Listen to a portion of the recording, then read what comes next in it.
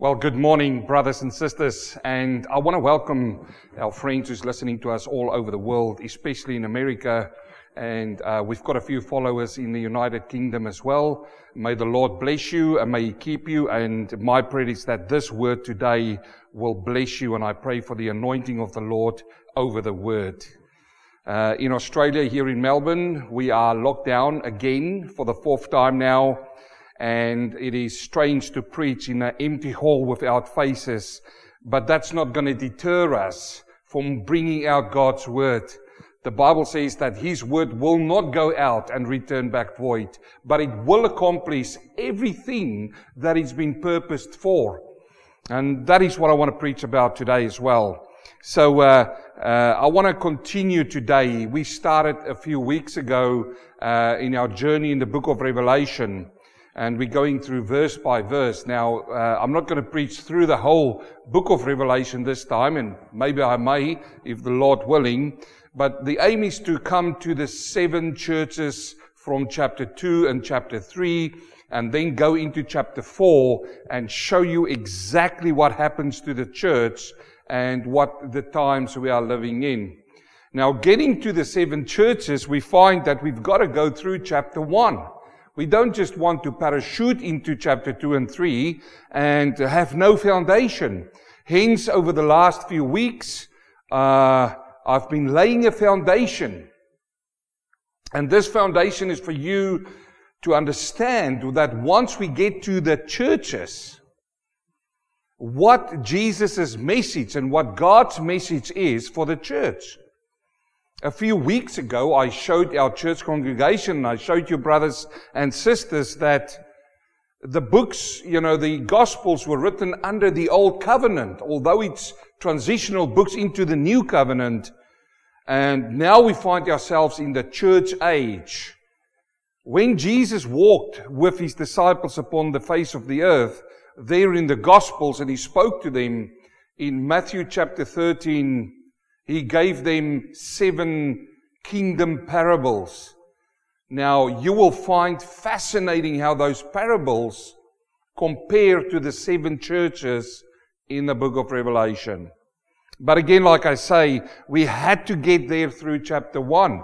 Now, as you know me, I'm not going to put a timeline on that, because as I prepare and as I read and as I pray over the word, there is just new things that's coming out, and it's not something new that's never been there. It's new revelations, and there's new messages that I believe the Lord wants to bless you with.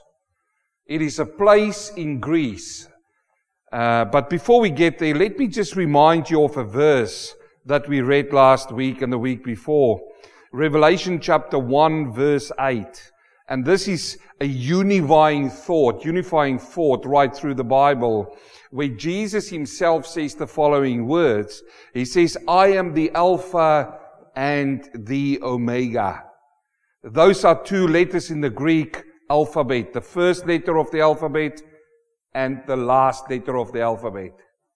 He says the beginning and the end, says the Lord, who is, who was, and who is to come, the Almighty. Now, allow me to, for a few moments, just stand on those words again, because it's such a fascinating sentence that Jesus Himself gave to John to give to us. The Alpha and the Omega.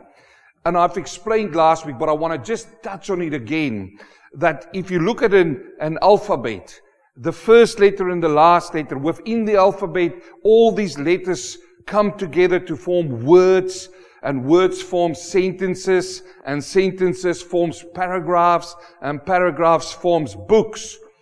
And all of those things, and it's not only one sentence, you can literally write so many books just with the alphabet. And what Jesus is saying here is fascinating, because He tells us that He's the beginning of the alphabet and He's the end. And within that whole spectrum, everything encompasses Jesus.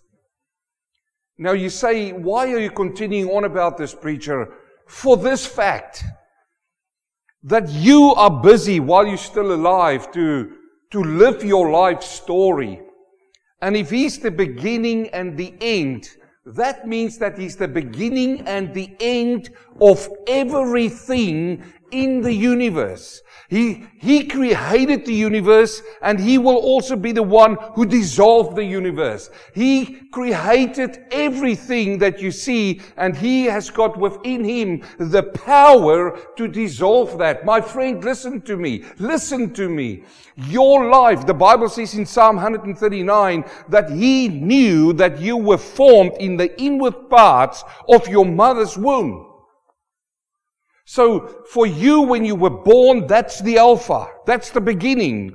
And when you will lay down on this earth, your head down for the final time, if you're not going to be raptured, that will be the Omega.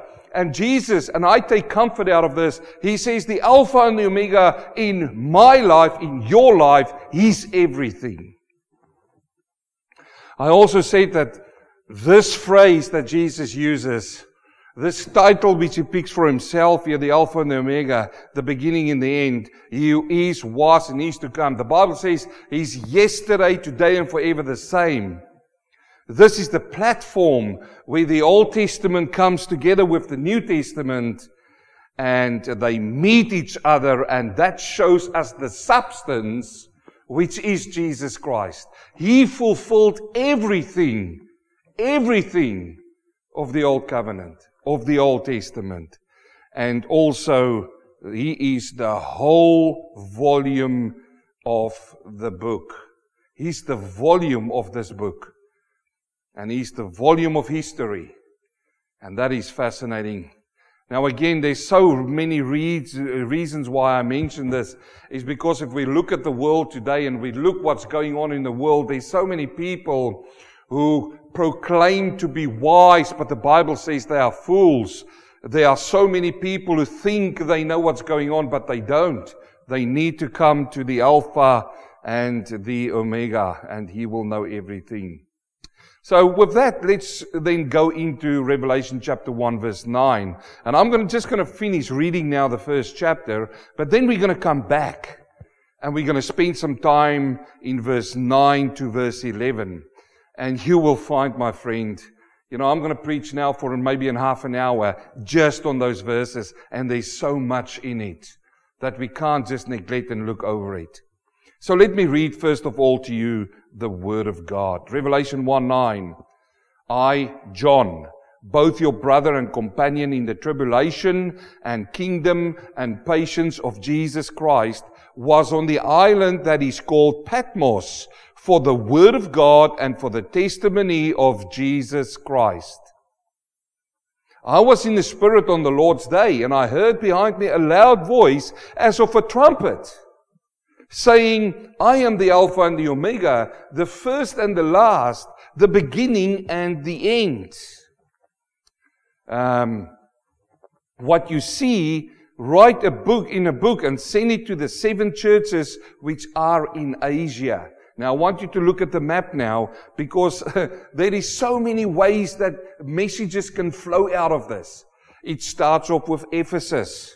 That's down on the map, and then it goes up to Smyrna, and then to Pergamos, Thyatira, Sardis. It goes to Philadelphia, comes back to Laodicea, and then, obviously this person would have gone back to Ephesus, who went around and delivered these letters to those churches. Now there's some who believe that we went through the stages of the churches. So we were in Ephesus, then went to Smyrna, then went to Pergamum, then to Thyatira, then to Sardis. There's some who believe that a Christian, when he gets born again, that he goes through these stages. And then he needs to be careful of Laodicea. I don't necessarily believe that, but, if you believe that, there's nothing wrong with believing that. Each one of these churches has got a peculiar way that Jesus is going to speak to them, and I'll highlight them once we get to the churches. But in verse 12 we read now, Then I turned to see the voice that spoke with me. And this is fascinating to me, brothers and sisters.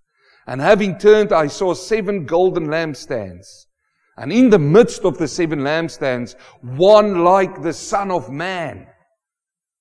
Highlight that. One like the Son of Man. That's his earthly title. Clothed with a garment down to his feet and girded about his chest with a golden band. And his head and hair were white like wool and white as snow. And his eyes like flame of fire. His feet were like fine brass as refined in a furnace. His voice as the sound of many waters. He had in his right hand 7 stars, and out of his mouth went a sharp two-edged sword, and his countenance was like the sun shining in its strength. I'm not going to preach through this today, these verses, but we will get there.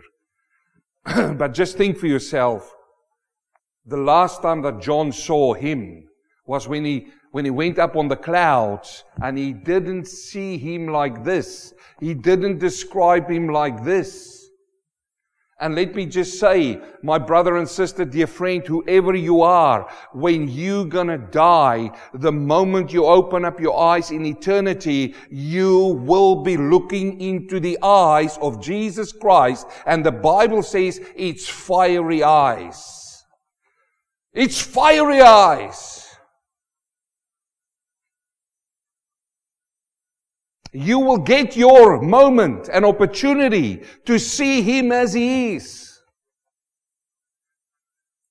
This is a fascinating description of Jesus. John saw Him, and he describes Him to us, how we are going to see Him. And that should either excite you or it will terrify you if sin is still living within your heart. We continue in verse 17, and when I saw Him, what happened?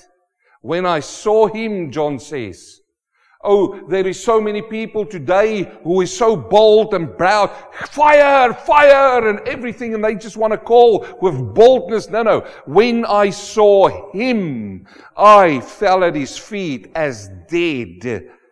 But He laid His right hand on me. That's the hand of authority. That's the hand of power. He laid His right hand on me, saying to me, do not be afraid. I'm the first and the last. I am He who lives and was dead, and behold, I'm alive forevermore. Amen. That's the proof out of Jesus' own mouth that He was risen from the grave. And I have the keys of Hades and death. We'll come to that fascinating teaching. Write these things which you have seen, the things which are, and the things that will take place after this. And we will come to that verse. The mystery of the 7 stars which you saw in my right hand, and the 7 golden lampstands. The 7 stars are the angels of the 7 churches, and the 7 lampstands which you saw are the 7 churches. What a fascinating piece of scripture. I'm excited. We have the opportunity, the privilege to hear, to see Jesus Christ as He is. No wonder the Bible, no wonder when Paul started writing, or John started writing, he said, the one who read these words and who hear these words will be blessed. And I hope, listen to me, friend, brother, sister, if you can't get excited about what I've just read there, if that's not a blessing to you, I honestly pray and ask you to go on your knees and ask God to search your heart. That's a fascinating piece of scripture. And again, I quote to you the scripture verse which says that I know the Bible says this, that His word will not go out and return back void, but it will accomplish every single thing that it's been purposed for. So I want to talk to you, and like I said, the theme today is Patmos. That little island, it is a destination. It is a place. If you look on your map, you can find it just off the mainland of Greece. In amongst, there's literally of islands there, and one of those islands is the Isle of Patmos. And when I prepared, and I want to just read through this and get to the churches, but it's as if the Spirit of God just halted me back, because I believe there is a message here of encouragement for you from this little island, from this little place that is called Patmos. Now, Patmos in Greek means my killing. My killing. Now, how can, you can ask straight away, how can a message from a place which means my killing give me some encouragement? You will see soon. You see, the Bible is full of names. It's full of place names, and it's full of people's names. And I believe the Holy Spirit writes it in there that every single name and place has got a meaning. And not only has it got a meaning, but it's got a scriptural or a spiritual message for us. So let's look at Patmos. My question to you is, what does Patmos represent? We said it already now that it means my killing in the Greek words. Well, the Romans used Patmos, that little island, to send their prisoners to. Their outcasts. They sent them to that little island. And it was not a luxurious island. If you think about the Greek islands, I know some of you who might have visited there, I was very close to that, but, close to these places. I went as far as Rome. But, if you go to these places in Greek and you see that, you say, oh, magnifico! It would be a beautiful place to have a holiday. And a lot of people go there for holiday. But let me tell you that Patmos is not that destination back then where you wanted to go for a holiday. No, this was a deserted island which they used. The Romans started using it to put the unwanted in society there. Not because they just unwanted, but it's the thieves, the robbers, the ones who they wanted to just abolish and get rid of. This is where they sent these people to. Now, the early church fathers, Irenaeus and Eusebius and Jerome, they wrote that John was sent to Patmos by the emperor Domitian. He started a tribulation. He started to persecute the Christians. And it was rife in those days that they persecuted the Christians. And at this particular time, because John was the pastor of Ephesus, at the church in Ephesus, and he was preaching the Word of God, and he lived the testimony of Jesus Christ, he was a problem for the Roman Empire. He was a problem not only for the Roman Empire, but for his own people, the Jews. And there's no evidence of this, but I can believe that constantly the Jews wanted the Romans to get rid of the Christians like they did Jesus. And there was a persecution that broke out against the Christians, which was terrible. So they sent John to this island. Now, the island in itself had no trees on it. There's no streams, there's no rivers. And it was a place where there were marble mines. And the prisoners had to go and work in the heat, in the sweat, there's no, sitting under a tree or shade or anything, but they had to go into these marble mines, and they had to work every single day in these mines to chisel and to cut out the marble with their hands. They didn't have the implements we have today. So it was really hard work, and John by now was an old man, and he was sent to this place. Now, the first thing that will come up in a lot of people's minds is, but wait a minute, why would God allow this? Because this is an patriarch of the Christian faith. This is an apostle. Jesus, this is one of your disciples. And by the way, he was the only one at the cross when the others ran away. You say, where's the proof of that? Well, when Jesus looked down from the cross, he looked at John, he says, behold your mother. In other words, he gave John the responsibility to look after his mother Mary. Here is this man, here is this patriarch. God, how can you allow this man to be sent to an island as a prisoner who did nothing wrong? He's been persecuted for doing nothing wrong. And many times, brother and sister, friend, you might feel like that. You might feel like that, things happen in your life and you did not deserve that. And that brings me to the question, which this is what I believe the Holy Spirit laid upon my heart. Now, I preached this sermon as an encouragement for you. What is Patmos for you? What is your Patmos? Where is your Patmos today? Is it a place? It could be a place that you don't want to be. It could be a physical place, or it could be a mental state that you're in. It could represent that difficulties in your life, that troubles in your life that keeps on coming on and on and on. And you yourself can ask the question and say, Lord, why am I sitting in this situation? Why am I in my own little island and surrounded by problems, and I feel so isolated and I feel so pitiful? This is what you can ask, and so many people ask that. So many Christians ask that. Why happened to me?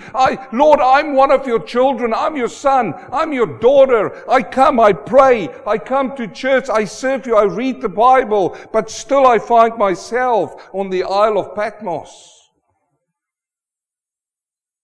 Like I say, this is a destination. It's a place where you are. And we want to find out about this. And we're going to see now that there is reasons behind every single thing. God just not let everything happen. Everything in your life, if you're a child of God, everything He knows about, everything that happens in your life, He gives the permission for that to happen. We remember that when the angels present themselves to God there in the book of Job, that Lucifer himself came and he presented himself before God. And the Lord said to him, where were you? And he said, I went to and fro all over the world. What did he do? He looked for children of God. He looked for the ones who serve God. To do what? To destroy them. Jesus said to Peter, Satan asked for you to sift you. The Bible says he's like a roaring lion to destroy you. And when he came to him, God says, did you see my servant Job? And Satan said, yes, I've already looked into his life, but I can't touch him. Marvelous! He can't touch him. He says, because you have hedged him in, you are protecting him, I can't get my hands on him. And God allowed this to happen, and He said, you can't take his life. This tells me that everything that happens to the child of God needs to have the permission of God. And you say, where are you going with this, preacher? Well, you are talking about your Patmos. We're talking about John sitting on an island. He could have been preaching in Ephesus. He could have been sleeping on his beautiful bed. Now he's in a cave. He's in a cave there on an island which is deserted and a tough place to be. But you see, one of the most beautiful things happened on this island. One of the most beautiful things happened in his time of despair. And that's the encouragement you need to take. Let's follow this. And I pray God through the Holy Spirit that if you are sitting there and you hear my voice right now and you find yourself in a place like this, my friend, listen to me today. God knows about it, and give Him the honor and the glory that become to Him. We see in verse 12, and this is fascinating to me. I turned and see the voice which spoke behind me on this deserted place. And having turned, I saw 7 golden lampstands, and in the midst of the 7 lampstands, one like the Son of Man. Now, I said to you before purposely, this is a destination. It is an island off the mainland. If you want to get to the island, there's no airplanes in this day. You had to get on a small boat, and you had to fight the sea to go to the island. They put him there to punish him. But yet, when he was there, who did he find there? He found the Son of Man. Hallelujah. The Son of Man appeared to him. And I say again, the Son of Man is the title which Jesus himself used more than any other title when he walked himself on this earth. What does the Son of Man mean? It means it is the only one that could reach out from earth to heaven and to touch God on our behalf. Job cried out in the book of Job. He says, who can I go to that can reach God on my behalf? No one. But he came, the Son of Man. And here in the predicament of John's life, when he sits on this island as an old man, in a place where he didn't want to be freely, what happens? The Son of Man came to him. And this is what you need to take courage, my friend. He is omnipresent. He's there when it's going well with you, and He's there when it's your difficult time as well. There is no boundaries that can stop Jesus Christ. There is no boundary that can stop the Holy Spirit of God. There is no boundary that can stop God. Selah. That means think about that. Whether he was on the mainland at Ephesus, or whether he's on this prison island, he is there. Let me prove this to you. Psalm 139 verse 7. He says, the psalmist right, he says, where can I go from your spirit? Question mark. Where can I go? You need to listen attentively now, brother, sister, friend. Or where can I flee from your presence? Where can we go from the presence of God? Asked the psalmist. And then he fills in the gaps. He says, if I ascend into heaven, I get into a jet plane. They didn't have planes over there, okay? I think if they could see in future, this makes more sense to us than them. But somehow, the psalmist says, if I get wings and I could go to the highest point in heaven, where the atmosphere maybe stop. He says that if I ascend into heaven, you are there. If I make my bed in hell, behold, you are there. And again, if they could only see the mine shafts that we are drilling down now. I mean, we are going down 11 kilometers down into the earth now. They didn't go so deep then. You see, if they could see the mines now, that will just fill the gaps in. But he says, even if I go down so deep into the ground, He's there. If I take the wings of the morning and dwell in the uttermost parts of the sea, even there your hand shall lead me and your right hand shall hold me. If I say, surely the darkness shall fall on me, even the night shall be light about me. I like this. 12. Indeed, the darkness shall not hide from you, but the night shines as the day. The darkness and the light are both alike to you. Why don't you just go ahead and underline that last part in your Bible? Or learn it off by heart. Let me read it to you again. The darkness and the light are both alike to you. They are the same to God. We turn all the lights off and we struggle. Darkness came upon the earth. Not for God. Not for God. Listen how Jeremiah puts it, the other prophet. He says, Jeremiah 16:17, for my eyes are on all their ways. This is what God says to the prophet. My eyes are on all their ways. They are not hidden from my face, nor is their iniquity hidden from my eyes. Now, this is where it becomes a really, really interesting and a serious thought. This is where you really intentively need to start listening now. Oh, it's fantastic to know the confidence and the comfort to know that even if I'm on an Isle of Patmos or in my darkest hour, in my biggest problems, it's good to know that God's there to help me. But listen. He says, my eyes are on all their ways. God can see all your ways, my friend. They are not hidden from Him. I've read it to you in Psalm.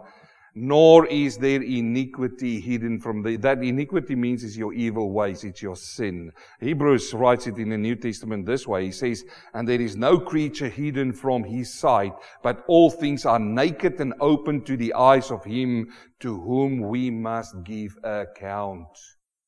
We must give an account. And I can, I can sidetrack and go on a rabbit trail now and preach about that. That's a different message. But we have to give an account of what we do on this earth and what we do, what we say, what we buy, whatever we do. We have to give an account. The child of God, the saved one, plus the sinner needs to give an account of the iniquity.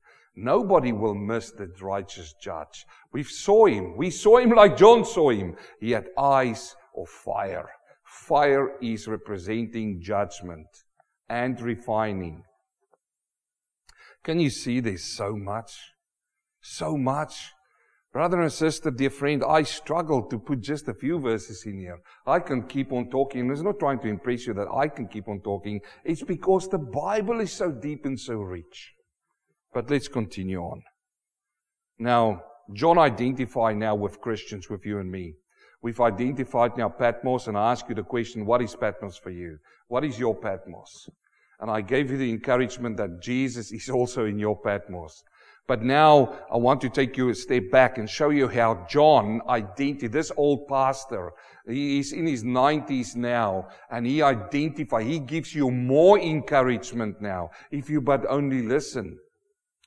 I know there's a lot of people who are struggling through this lockdown in Melbourne, and all over the world there's other parts where people actually die. There's other parts where forget about the lockdown. There's parts where Christians are persecuted and they die. They are killed for their faith. In the Western world, we are so cotton wool, protected. But that will change, and it is changing soon. In Revelation 1:9, I, John, both your brother and companion in the tribulation and the kingdom and patience of Jesus Christ. Now, I want you to look at this now. He calls himself our brother. And also a companion. A brother is somebody close to you. It's somebody who you have fellowship with. John writes this in the letters of John, 1 John and 2 John. He writes about the fellowship of the saints. Now, if you are a child of God, if you are born again, it doesn't matter where you're born, what nationality you are, what color your skin are. It doesn't matter. If you are born again, you are baptized into the body of Christ. You are now my brother and my sister. And he says here, both your brother. He says, I'm not only brother, but I'm also a companion. In other words, I'm going through every single thing that you're going through because I'm walking with you. I'm walking like you. I feel what you feel. I see what you see. I hear what you hear. And the pain that pains you pains me also. This is exactly the same that his master and my Lord, Jesus Christ, went through for us. But he uses these words, brother and companion. Now he's going to mention three things that he's brother and companion in with. First of all, in the tribulation. Now let me just say, brother and sister, there's people who believe that we've already moved into the wrath of God. It is already part of the 7 years that's happening. That's just not true. Okay, these people need to go and study their Bibles again. Tribulation is not coming. Tribulation is already here for the Christians. It started back in the day already. Stephen was martyred for following Jesus Christ. Paul, who was Saul, he persecuted the people of the way. They were persecuted. That was for them a tribulation. The Caesars, the emperors. Herod was terrible to the Christians. The tribulation that they went through, the difficult times that they went through. I mean, some of them were sewn into animal skins and placed along Rome and lit up to be lamps at night. It's terrible. That never stopped. Never stopped. It's still continuing today. You go to China, you go all over the world. The people are killed for believing. They are physically killed for proclaiming to be children of God. Then you get social persecution and that we're going through. And that social persecution is what we're going through in the Western world. And it's not even close to the persecution that the persecuted church is going through. You know, your friends is leaving you because you decided to follow Christ. Oh, that is so terrible, isn't it? Oh, it's so terrible. And And a lot of things happen to you because you follow Christ. But here he says, I'm your brother and your companion in the tribulation. And again I say the Christian church was facing severe persecution.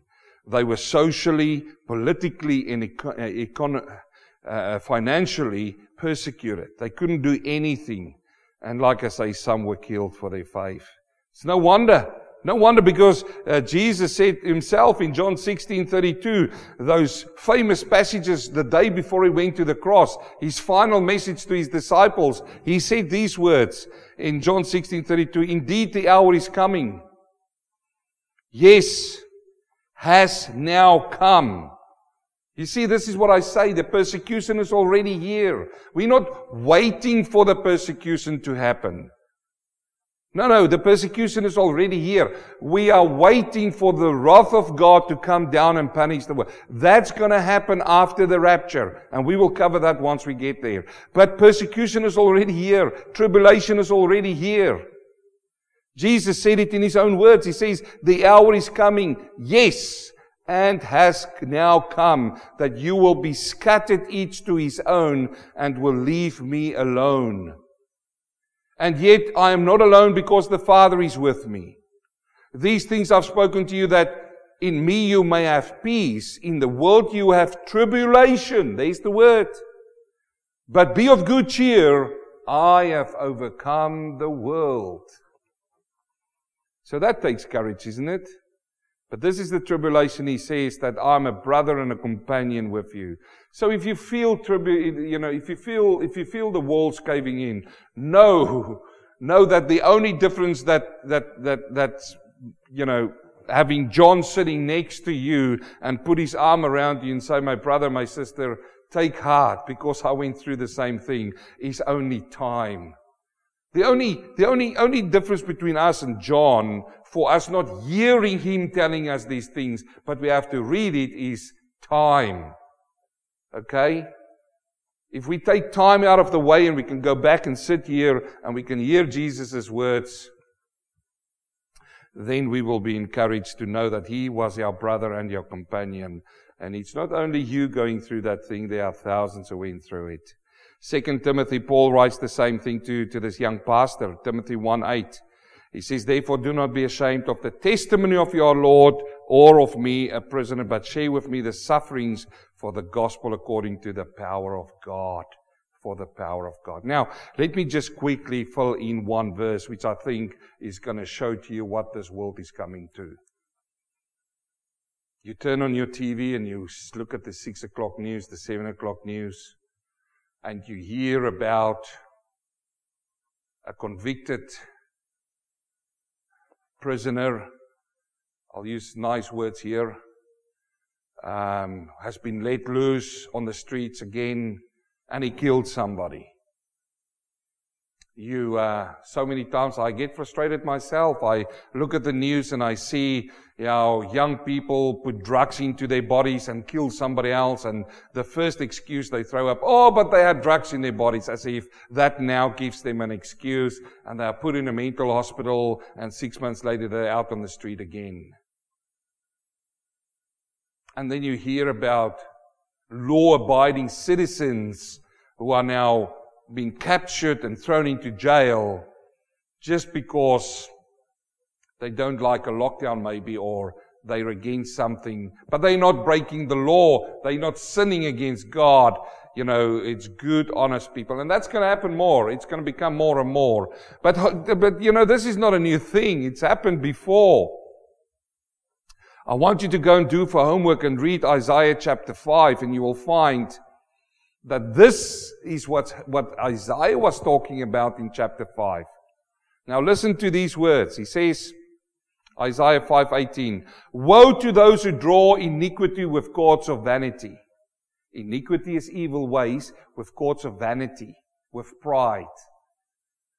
You know, these people are priding themselves in their evil ways today. Here the prophet already spoke about it so many years ago. And there is something which this verse starts with. I want you to listen to me. You who pull the cords of iniquity with vanity. You who take pride in your sin and you are trying to shove it in your faces. I want you to listen that there's a woe in front of this verse in verse 18. He says, woe. This is God's word to the people of this world, of this planet. Woe to those who draw iniquity with cords of pride. And sin, if with a cart rope. So it says that they're taking sin and they're pulling that sin wherever they go. And you know, I don't have to fill in the gaps. It will make you nauseous if I fill in the gaps. You know what I'm talking about. Verse 19, that say, let him make speed and hasten his work that we may see it. And let the counsel of the Holy One of Israel draw near and come that we may know it. They are poking their tongues out to God. They say, come on, where's your God? Show us. You've been preaching this for so long. Follow the words in your Bible. They say, where is this God? They pull their evil ways with pride. They pull their sin with a rope. And they come to you and they say, let him make speak and hasten his work. Where is he, man? That we may see it and all of these things. The Holy One of Israel draw near and make it known. And then in verse 20 he says, now I want you to listen now. He says, woe to those who call evil good and good evil, who put darkness for light and light for darkness, who put bitter for sweet and sweet for bitter. Woe to those who are wise in their own eyes and prudent in his own sight.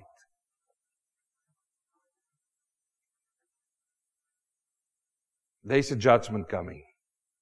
And it's coming for you, and it's coming for me. I like this quote that somebody said. He said, Satan offers a strange mixture of just enough good to disguise the evil along his downward path to destruction. You can see it on the screen, and you can write it down and think about those words, but I want to continue on. So, he says, John sits on this island, and he says, I'm your brother and companion in tribulation. And now he's telling us why he is on that island. I want you to look at verse 9 now. He says, both your brother and companion did tribulation. And look at the last part of the verse. He says, for the word of God and for the testimony of Jesus Christ. I said it in the last 2 weeks already, and I'm going to repeat it. This is why you and I will be persecuted as well. For the word of God and for the testimony of Jesus Christ. The Word of God is because if you start living according to the Word of God, you will go against evil. You will stop sin and you will speak out about it and you will be persecuted. Therefore, you will be sent to Patmos. And also for the testimony of Jesus Christ. That is Him living inside of us. That is Him changing us from the inside out. And be a testimony. Jesus said, you are the light of the world and the salt of the world. That makes you a testimony. Now, that's the one way of looking at this. And that is the right way of looking at this. Because he's been persecuted for that. But then I want you to think a little bit further as well. Here is a very successful pastor, because he was very successful. And he's been put on this island, and like a Paul, okay, Paul came later, but like a Paul, who was else on that island? There were other prisoners there. And here is a man now coming on the island, and similar to Jesus Christ hanging on the cross. There were two thieves on his sides. He was innocent. Yet he was crucified with them. And one of them said, you be quiet on the other side. This man did nothing. We deserve to be here. Fast forward, John on the Isle of Patmos. He didn't deserve to be there. The others on the island, the prisoners, deserved to be there. So, he's there for two reasons. Yes, for persecution. They didn't want this man to spread the word of God on the mainland and the testimony of Jesus Christ anymore. But he will spread that word on that island. Praise the Lord. He was there. Paul says it later on. He says, my chains is for Christ. What happened with Paul? Fast forward. He was sitting in jail in Rome. And there were guards there, and he was sharing the gospel with the guards. Friend, listen to me. This is the only thing you remember today. Take your situation where you are now. People are looking at how you respond in your situation, in your Patmos, and that will change their lives. He was there, and I have no doubt in my every inch of my bone believe that he preached the word of God, and he lived the testimony of Jesus Christ in the island of Patmos. You see, there's so much we can go in before we get to the churches, but I want to hurry on. The second reason that he says that he is your brother and companion is in the kingdom. Look at this. John, both your brother and your companion in tribulation and in the kingdom. What kingdom is he talking about? You see, this is an encouragement that followed despair. He says, look, I'm your brother and your companion in tribulation. That's the despair. We get that. We know that. Jesus said we're going to go through that. He follows it straight away up with the next word, kingdom.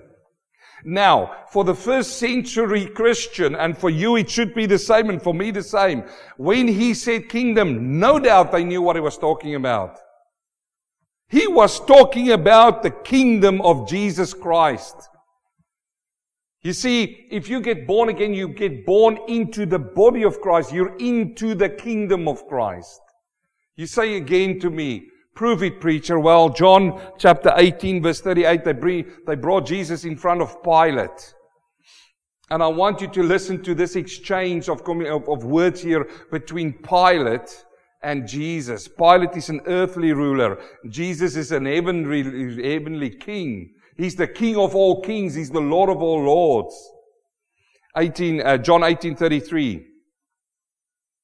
Then Pilate entered the Praetorium again and called Jesus and said to him, are you the King of the Jews?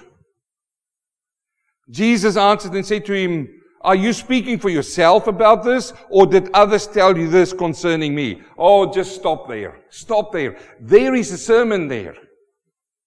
I preached about this a few weeks ago. Do you know him? Before you can go into Revelation, you need to know him. Jesus said it himself to Pilate. He says, are you trying to find out, or did others tell you? Do you want to know me? If you want to know me, let's go there. But you see, Pilate didn't want to know him really. Pilate answered and said, am I a Jew? Your nation and the chief priest has delivered you to me. What have you done? And Jesus said to him, listen now, my kingdom is not of this world. Hallelujah. John says, I'm your brother and companion in tribulation and in the kingdom. This kingdom he's talking about is not of this world. You can put me on an island of Patmos in this world, but I'm not of this kingdom. I take courage that I'm of a different kingdom. Jesus said, my kingdom is not of this world. If my kingdom were of this world, my servants would fight so that I should not be delivered to the Jews. But now my kingdom is not from here. Pilate therefore said to him, are you a king then? Come on, tell me. And Jesus said to him, you say rightly that I am a king. For this cause I was born, and for this cause I have come into the world, that I should bear the witness of the truth. Everyone who is of truth hears my voice. If you hear his voice today, you're in the kingdom. Jesus said to his disciples, again there in John, he says, there's many sheep in this fold. He who hears my voice is my sheep. So take this now on the Isle of Patmos. He says, I'm your brother and companion in tribulation. And and then he follows it straight away with the kingdom of God. And then he comes to the third one there in verse 9. He says, I'm your brother and companion in tribulation and in the kingdom and in the patience of Jesus Christ. Oh, the patience of Jesus. Thank you, Lord, for your patience. This is the patience for salvation. This is the patience of Him to push forward into the next step, what's going to happen in the eschatological, I'm falling over my words, but it's all of His patience that's happening right now, and I thank God for His patience. I know of a lot of people today that needs Christ. They need to be saved and born again. They are on their way to an everlasting eternity without God, and they need the Savior. And I thank God for Jesus' patience. In 2 Peter chapter 3 verse 9, Peter writes, he says, the Lord is not slack concerning His promise, as some count slackness, but is long-suffering towards us, not willing that any should perish, that all should come to repentance. The word there, long-suffering, is patient. He's patient that all should come to repentance. 3 things that He identifies Himself with us, and I pray, God, that gives you some encouragement today, my friend. Now, I come back then to my part, to my question that I've asked you, and that is the question of what is your Patmos today? How are you feeling about your Patmos today? You know, if you can't take comfort in anything else, take comfort in this. Here is a man who went through terrible things at an old age. He didn't deserve. But he comes to you and me, and he stands in front of you. If I could get John in to stand here in his old, frail form, and he looks you in the eyes and he says, my dear brother and sister, take heart. Take courage. I am your brother and your companion in tribulation and in the kingdom and in the patience of Christ, Jesus Christ. I saw the Son of Man appearing to me at my Patmos. Take heart today. May the Lord bless you, and I pray and hope that He spoke to you today. Now, next week we're going to go into the next a few scripture verses. We will look at verse 12 up to verse 16, and then we will take the last one in the next section. We will look at the keys that opens up the whole book of Revelation. We know that the theme, the unifying thought that we found here is in verse 7 or verse 8, where He says, I'm the Alpha, the Omega, the beginning and the end. He who is, who was, and He is to come. May the Lord bless you, and may He keep you and stay safe. Heavenly Father, I thank You so much for Your word today. Thank You for the encouragement today, Lord. Thank You, Father, that You're still speaking to us through this book of Revelation. Thank You that You dealt with my heart, spoke to my heart. I pray for people right over the world to listen and come into our messages, Father, that You will bless them. Father, I pray that You will keep them where they are right now at their place. Father, if there's some people who are sitting in an Isle of Patmos in their lives, I pray, Father, appear to them, Lord. Encourage them. Your Holy Spirit is not bound by boundaries. I pray this in Jesus' name. Amen.